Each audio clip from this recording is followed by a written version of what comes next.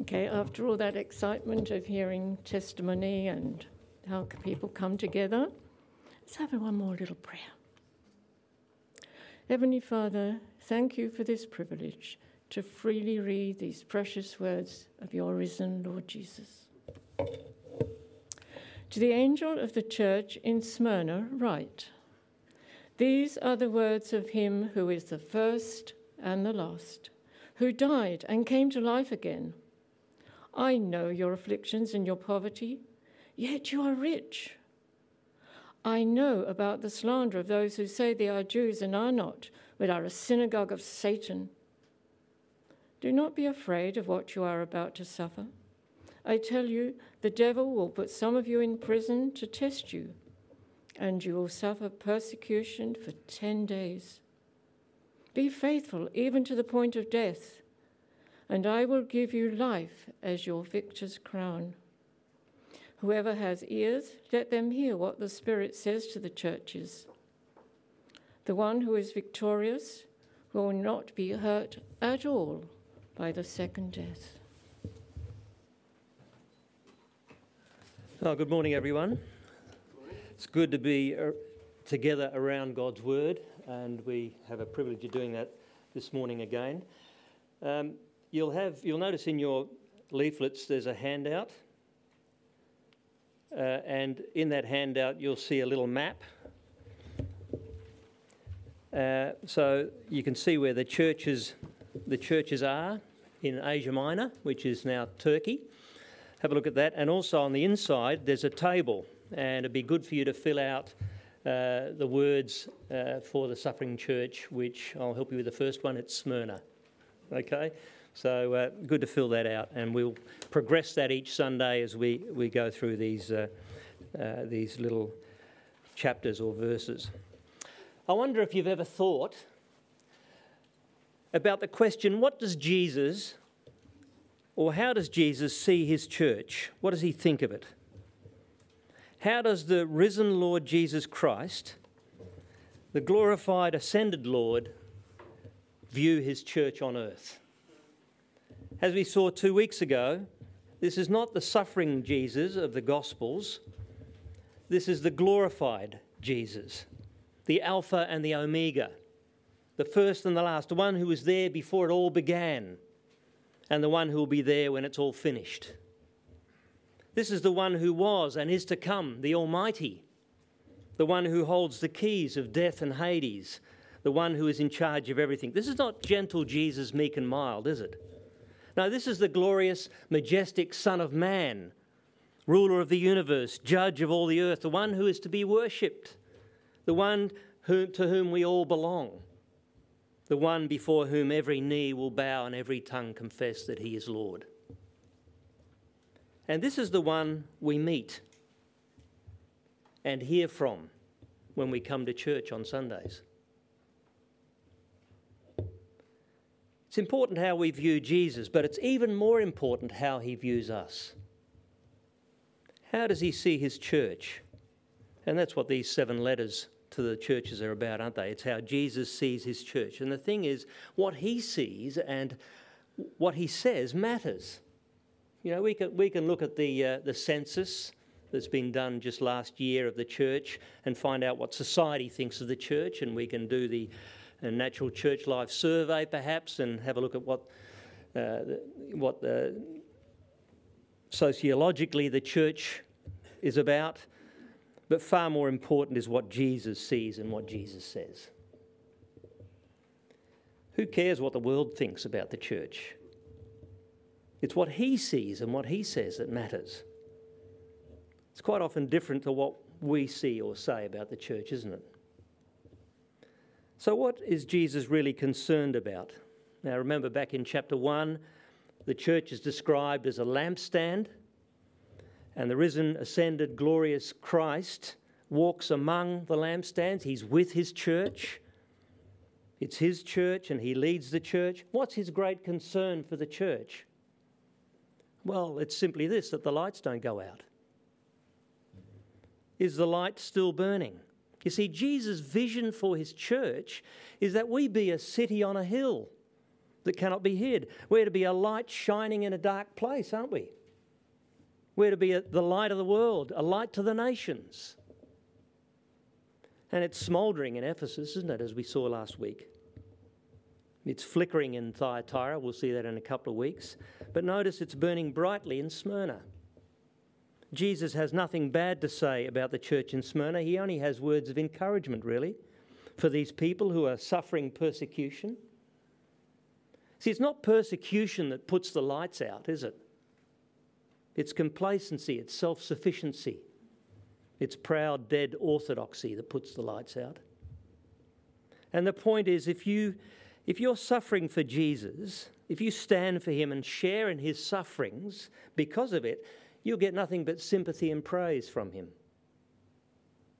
Now, the church in Smyrna was not an outwardly impressive group at all. In fact, they were poor, hated and harassed. The ancient city of Smyrna was one of the most beautiful cities in the region and a major trading centre with a beautiful harbour and port. Today, the city is called Izmir, and it's the third largest city in Turkey. But back then, it was very much a Roman city and a key centre for the religious cults, including the cult of Caesar worship. In fact, Smyrna was chosen by the Roman Senate at the time out of 11 bidding cities to build a temple for the Emperor Tiberius. They were proud of their loyalty to Rome. And so this is where the church was. It was probably planted around 50 to 60 AD by the apostle, not by Paul, but by the people that he was lecturing in the hall of Tyrannus. You remember he was in Ephesus. He stayed there for a couple of years and lectured there, and people went out. Church planters went out, and the church of Smyrna was planted at that time. And now the apostle John, 20 to 30 years later, is given a message from the Lord to this group of poor and harassed Christians living in a culture that was quite hostile to the gospel. So, what has he got to say? Let's have a look at this, the words of Jesus to this suffering church. First, we're reminded here, aren't we, that Jesus, the Lord Jesus, knows our struggles. That's a really important thing, is that he knows our struggles. In Revelation chapter 1, verse 14, we read about the Lord Jesus, that his eyes are like blazing fire. What can't he see? Is there anything that he doesn't see? Nothing is hidden from him. He knows it all, including our struggles. He knows what you're going through. Look at verse 9. He says to his church in Smyrna, I know your afflictions and your poverty, yet you are rich. I know about the slander of those who say they are Jews and are not, but are the synagogue of Satan. Jesus knows where they are, and he knows what they're going through. The word affliction is a really strong word here, and it has the idea of continual sort of pressure, a bit like grinding of millstones used to grind wheat. Jesus says, I know you're going through the mill. I know the continual pressure that you're under. The text tells us they were suffering persecution for being Christians in two ways. They were poor. I know your poverty, says Jesus. Many of the early Christians were poor. Many were slaves or orphans or widows that were drawn by the love of God, shown through the love of the community. It was hard for Christians to find work in that time. Some of their businesses and shops were sort of boycotted by the Jews and the Romans. There was poverty in the church community. Now, that is not something that we generally face. Not many Christians in Australia are poor. In fact, quite the opposite. And yet, being a Christian will nowadays cost you. Putting the gospel first will cost you. Being on the outer at work, losing friends, perhaps promotion, family, possibly even your job. But we're not likely to face the sort of poverty faced by the Christians in Smyrna. Yet our culture is turning against Christianity, isn't it? Are you ready for that? Are you ready for that? Are you ready to lose friends and work, perhaps even material wealth? Christians in Afghanistan and India and many other places of the world certainly suffer poverty for their faith. And the point is this, Jesus says, I know. I know what you're going through. I know all about your struggles. I know you're suffering because of your faith. They were poor and they were also slandered, verse 9. I know the slander of those who say they are Jews. Now, there was a powerful Jewish minority that lived in the city. Many of them were Roman citizens, and they had a unique arrangement with Roman authorities. All the Roman subjects had to burn incense to the Emperor Caesar and say, Caesar is Lord. But the Jews had this special arrangements where they could sacrifice or offer sacrifices to the emperor as the ruler, but did not have to offer them to him as a god. This allowed the Jews and the Romans to sort of coexist, and early on the Romans considered Christianity to be a sect of Judaism, and they were sort of safe in that arrangement. But when Nero came to power in 60 AD, all this changed, and he declared Christianity a new illegal religion and started persecuting Christians. And this suited the Jews, and they became sort of complicit with the Romans in this persecution. All they had to do was remind the police that these Jews didn't worship Caesar, the emperor, and the Romans would come and take them away and harass them and make life hard for them. And Jesus says of these Jews, they're not true Jews. They're doing Satan's work, much like the Pharisees did in hounding Jesus to the cross. See, when Jesus says, I know, it's not just that he sees it all, but it's also the fact that he's actually been through it all himself. He's saying, I know what it is to be hated. I know what it is to be relentlessly pursued. I know what it is to be ridiculed and abused. I know what it is to be stripped of everything and to be nailed to a cross. So when we're tempted to despair or self-pity at the little things that we suffer for the gospel, remember Jesus. Remember, he knows. He's gone through it all, and he knows what you're going through. He sees your fear. He sees your struggle. He knows your heart and desire to stand firm and not to cave. See, if your husband or wife listens to your problems, doesn't try to fix them, but just listens, that helps. If your therapist listens, that's good. If a friend listens patiently, you say, that's very nice. But if the Lord Jesus knows, there's hope, isn't there? He who was long before your hardships and who will reign in them long afterwards knows your struggles. He who died knows you will die. He who lives again knows you will live again through faith in him. He's not just a patient ear or a reflective listener. He's the first and the last, and he knows. Notice he also sees the inward reality. We are rich, he says. 4 little words, yet you are rich, verse 9. He sees your spirit in the face of that suffering. And the Christians in Smyrna were gold to Jesus. In his eyes, they were rich in faith and in their eternal inheritance. As James puts it in James chapter 2, verse 5, God has chosen those who are poor in the eyes of the world to be rich in faith and to inherit the kingdom. And that reminds us to check ourselves and ask, what sort of wealth am I chasing? What am I living for? And I think this is a real challenge for us who live in such a wealthy culture here in Australia. Put another way, would you still be a Christian if you were persecuted by the state here? Like the Christians are in Afghanistan or Iran or China or Korea, North Korea. Would you still be a Christian if you lost your job or your place at uni? Would you still follow Christ if it was not respectable at all to do so? We wouldn't have much in the bank of heaven if we deny him before our unbelieving friends, would we? Or behave just like them when we know the Lord disapproves. We wouldn't have much in the bank of heaven, would we? The Bible tells us that we experience true spiritual riches in the most adverse circumstances. You know what Apostle Paul says? When I'm weak, then I'm strong. When I'm poor, then I'm rich. Notice there's no thought here of relieving the Christians at Smyrna. of their troubles or removing their afflictions from them. It's all about Christ being with them in the midst of their suffering so that they might persevere. That's the first thing. The Lord Jesus knows our struggles. And then secondly, we're reminded that the Lord Jesus calls us to stand firm, to persevere. You know, William Carey, a famous missionary, called the father of modern missions, was born into a poor family. He failed as an apprentice shoemaker. He tried running a school without success. He attempted to pastor a small church but bored people with his tedious sermons. And then he formed a missionary society with himself as the first candidate.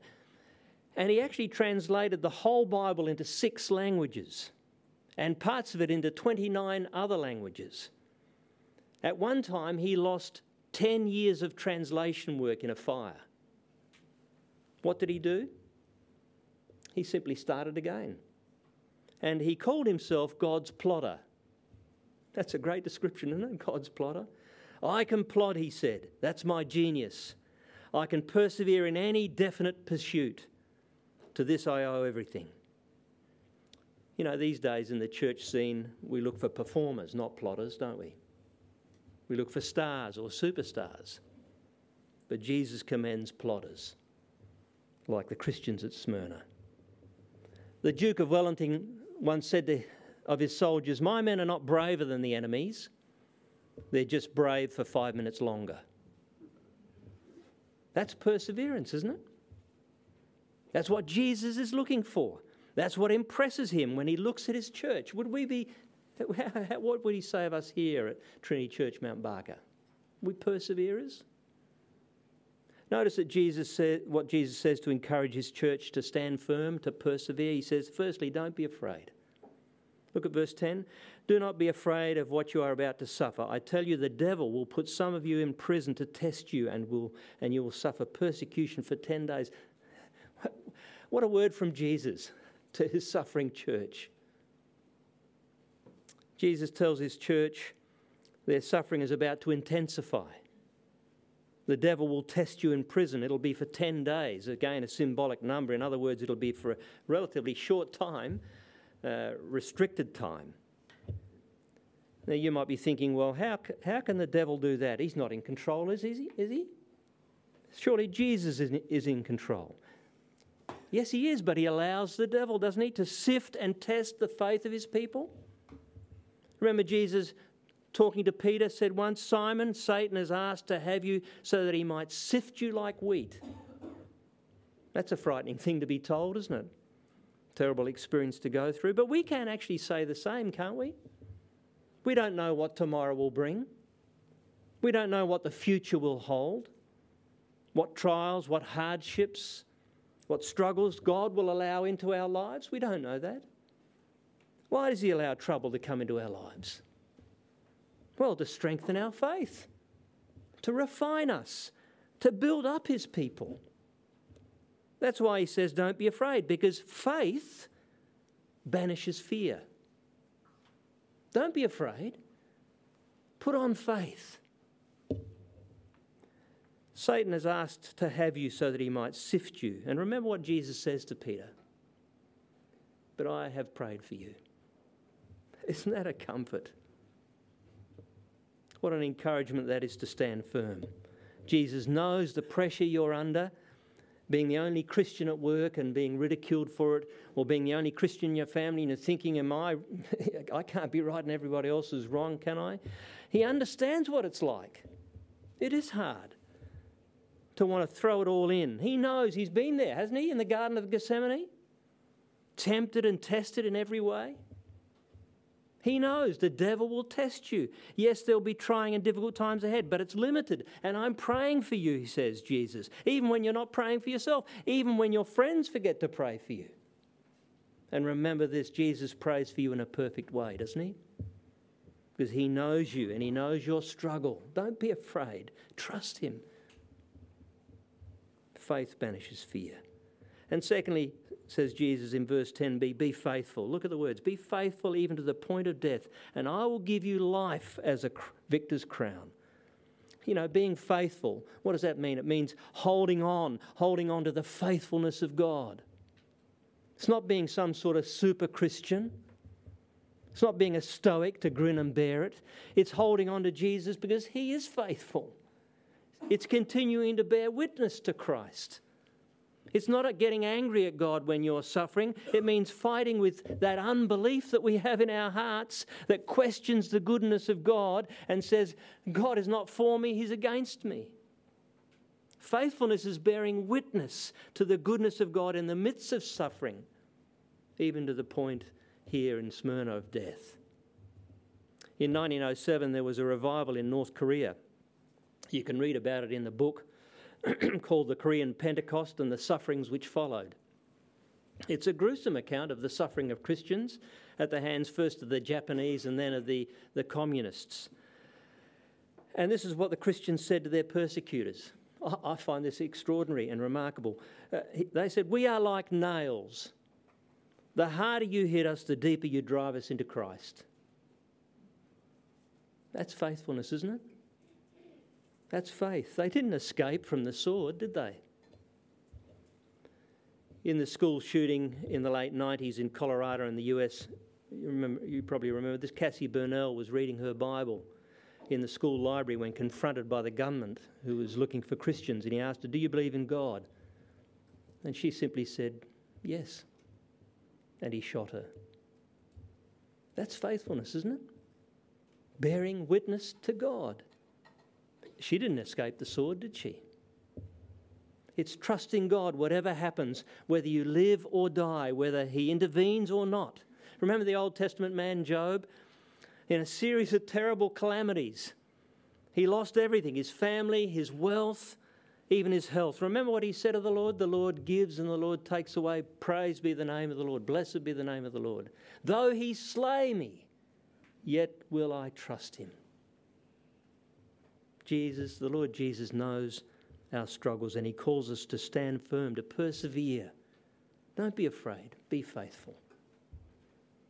And then thirdly, the letter to Smyrna reminds us that the Lord Jesus rules time and eternity. See, there are some wonderful promises made to these Christians here, aren't there? Given to the suffering Christians. They're facing possible death, and Jesus says, "I will give you life, the crown of life." Verse 11, you will not be hurt by the second death. How can he make these wonderful promises? How can he guarantee them? Well, John reminds us here that Jesus is eternal. He shares the eternal being with God. Look at verse 8. These are the words of him who is the first and the last. Again, how do you see Jesus? Is your view of him adequate? Is it realistic? He's the first and the last. He's from everlasting to everlasting. He's the same yesterday, today, and forever. He was there before you were born. He'll be there after you die. He has all authority in heaven and on earth. Do you think that he can do what he's promised? He's Almighty God and lives forever. See, when fear grips us and our very lives are threatened, nothing will still our hearts like faith in this Jesus. Do you believe that? Not the Jesus of our imagination. Not the Jesus who is meek and mild. Not the Jesus, the guru, the teacher, or the stained glass window Jesus. But the real Jesus, our eternal, all-powerful, glorious Lord Jesus. And not only is Jesus eternal, he's also conquered death for us. Look at verse 8 again. These are the words of him who is the first and the last, who died and came to life again. And then back to chapter 1, verse 17, and I hold the keys of death and Hades. That's so wonderful, so wonderfully comforting, isn't it? The Lord Jesus rules over death and all that lies beyond it. He's the Lord of it all. Before we were born, he will be the Lord of it all when we're in heaven and long forgotten in this world. He will be the Lord of it all down the generations. And we live and die, but Jesus died and came to life again. Death could not hold him. Death is a defeated enemy. Jesus conquered it through his resurrection. The keys of death are in his hands. He has all authority over death. See, Christians don't die by accident. We don't die by accident. We don't die by the will of men or by the power of nature. We are called home into God's presence when the Lord Jesus chooses. He numbers our days. He preserves our lives. And He is the one, excuse me, who calls us home. You know, we're immortal until the day that Jesus calls us. Isn't that a great thought? Isn't that a comfort? It's natural to fear death, isn't it? But Jesus means to set us free from that fear. Listen to what it says in Hebrews chapter 2. Since the children have flesh and blood, He too shared in their humanity, so that by His death He might break the power of him who holds the power of death, that is the devil, and free those who all their lives were held in slavery by fear of death. We do not have to fear death. Trust Jesus, trust His promise. Verse 10, be faithful to the point of death, and I will give you life as a victor's crown. Look at verse 11, the one who is victorious will not be hurt at all by the second death. Nothing can take away our eternal life. Nothing can separate us from the love of God in Christ. There is no second death for those who are in Christ. There is a second death and an eternal separation from God for those who reject Christ and His cross and remain unforgiven and unreconciled to God, like the Jews in Smyrna who persecuted the Christians. Have you put your faith and trust in Jesus? Have you been born again by His Spirit? Are you living by faith in the Son of God who loved you and gave Himself for you, seeking to be faithful to Him despite opposition and persecution? If so, you don't need to fear the second death. It can't hurt you. The end is only the beginning of eternal life and light and love. Why? How? Well, simply because Jesus rules time and eternity. Well, let me finish. How did the Christians in Smyrna go? Well, we don't know much of that history, but we do know the story of one martyr in Smyrna, and that his name was Polycarp.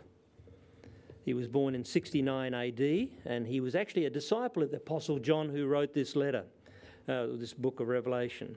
And he lived to be 86 years old, quite an old man, and for the second half of his life he became actually the bishop of Smyrna and served there for the rest of his life. And he was a godly leader of the early church, and he died as a martyr in 155 AD in the Roman arena of Smyrna.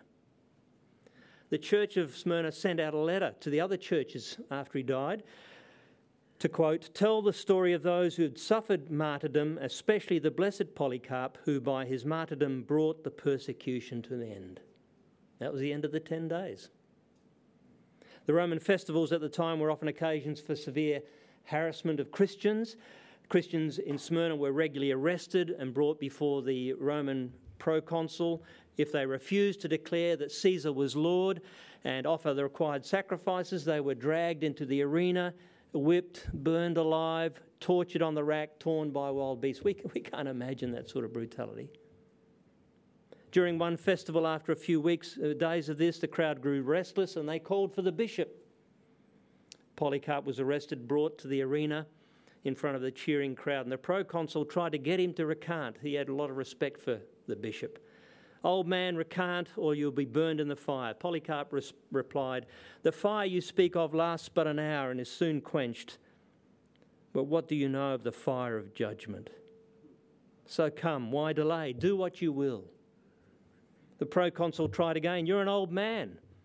Swear, and I will release you. Revile Christ. And Polycarp said, I've served him for 86 years, and he never did me wrong.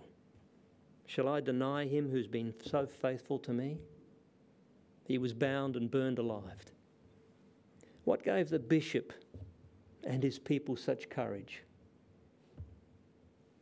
What will give us courage in the face of the growing opposition and hostility in our culture?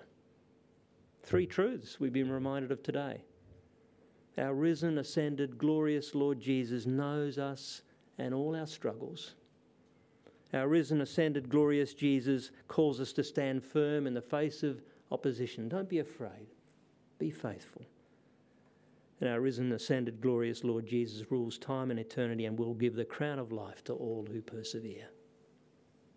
What a blessing it is to be a member of a church, of this church, of his church, and have him as our Saviour and King. Let's pray. Heavenly Father, you know we live in a time and in a world that doesn't acknowledge you, but arrogantly rejects your rule. You know that opposition to your word and its values is actually growing in our country here. And so we pray, Lord, that you would fill us with your Spirit and give us a clear view of Jesus, our Saviour and Lord, so that we would not fear opposition, but stand firm when trouble comes.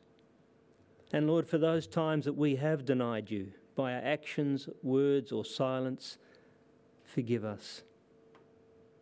Thank you for each other. Help us to have such joy and unity in Christ that we would always love and encourage each other to trust you for the future, no matter what we might face.